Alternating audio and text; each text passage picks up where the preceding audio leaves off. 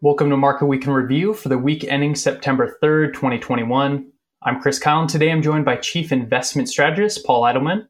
I trust you have a few exciting plans for the extended weekend, Paul. Yeah, I'm definitely looking forward to it. How are you? Likewise, I think much needed. Well, hopefully you're enjoying. It's restful. But before we get there, I know we have a few items to discuss first. Namely, let's start with continuing the conversation you touched on last week regarding the August jobs report, which released this morning. We saw a sharp decline in hires relative to both expectations as well as what was posted earlier this summer. However, the unemployment rate also dropped and wage growth increased. Any thoughts on what this means for the economy's recovery and especially the Fed's latest comments on their timing of tapering?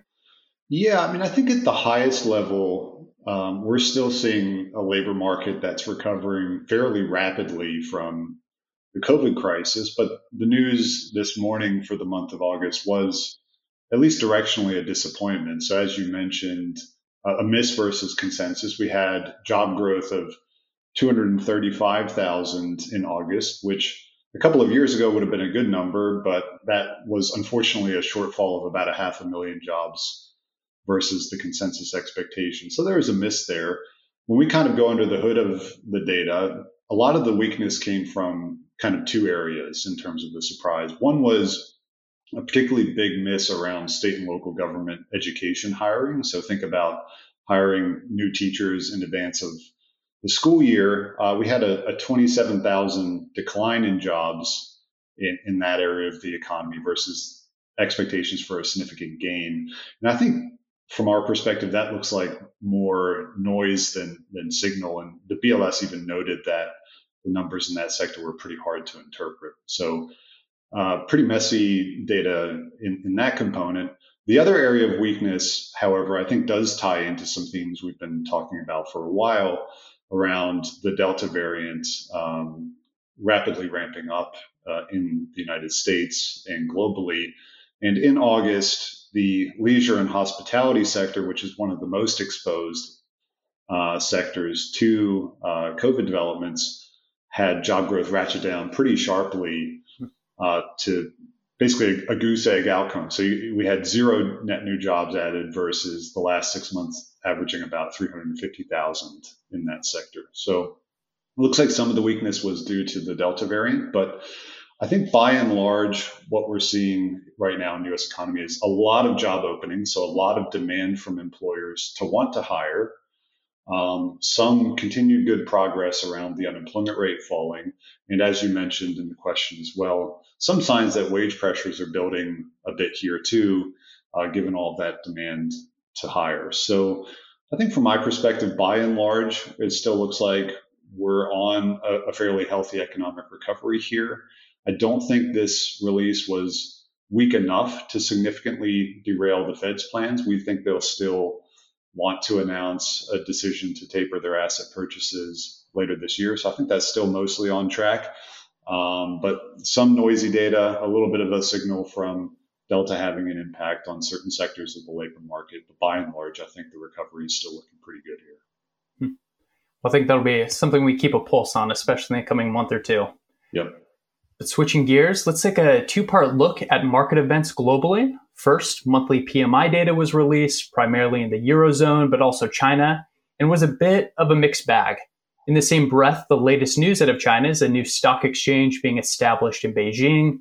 Any connections we can draw here with respect to the ongoing regulatory clampdown? Maybe start with comments on PMI first, if that's all right.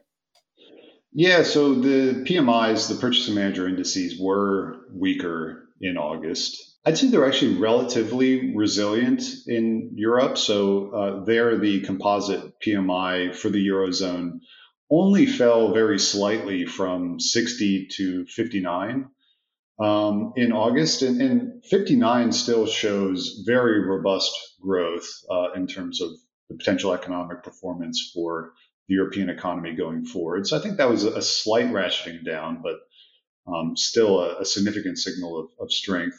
Other data out of Europe was also a little bit softer. So they published retail sales this week for the month of July, and that fell pretty sharply. But again, I think a bit of noise there in the data where most of the volatility came from Germany that was dealing with some pretty severe flooding issues that might have hindered the ability to spend.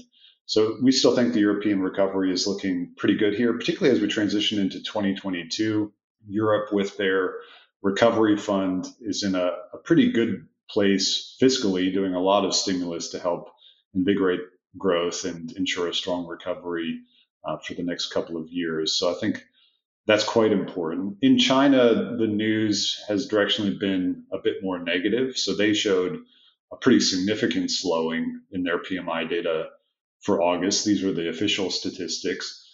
And that shouldn't be too surprising, frankly, because China had a COVID outbreak over the last 1 or 2 months, and they have a much stricter policy, a sort of zero tolerance policy around COVID outbreaks, and really clamp down on mobility and a range of things to get that COVID outbreak under control. So the fact that we saw a sharp slowing, particularly on the services side of the Chinese economy, kind of makes sense with those efforts to combat the virus. The good news is that COVID outbreak appears to be out of control, under control now, with new infections in China dropping pretty sharply here. And we think policymakers in China are likely to pump a bit more stimulus in going forward on the monetary side, with the potential for a reserve requirement ratio cut and potentially a loan prime rate cut before the end of this year to help stabilize economic growth. I think finally on the regulatory side, we've kind of talked about this being a secular theme and challenge for investing in China, and a lot of continuing news there supporting that idea, with tech giants donating billions to help support some of the common prosperity initiatives that President Xi is pushing, and even some interesting news, if you're a parent, around China not allowing children under the age of 18 to play online video games during the week and only 1 hour a day on weekends. I think for a lot of us in Western economies, that sounds like a wonderful proposal. But nevertheless, some challenges if you're a China gaming company. So continuing regulation out of China, I think, is a theme we're going to have to keep an eye on for several months here. Certainly. And I don't know how that would fly with some of the students here in the U.S., but to your point, I think parents would certainly appreciate it.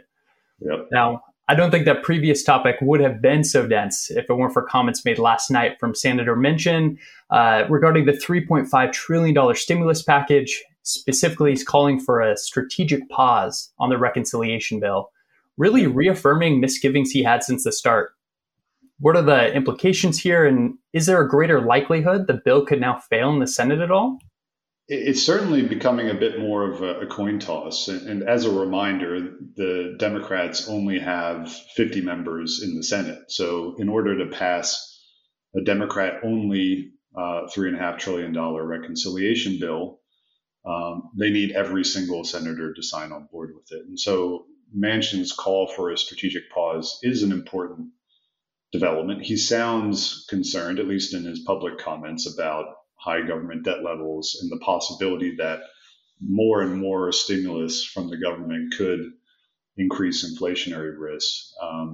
So what we've seen, and it's hard to measure these things, but in August, it looked like betting markets were putting about a 70% probability on this reconciliation bill being successful.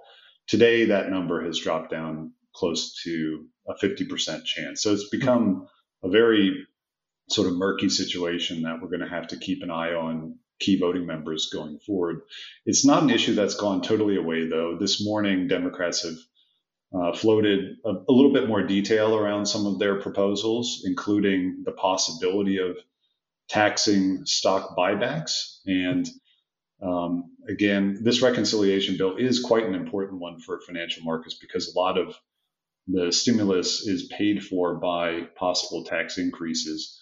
And I think that just emphasizes how important tax-aware investment strategies are likely to be in the year ahead.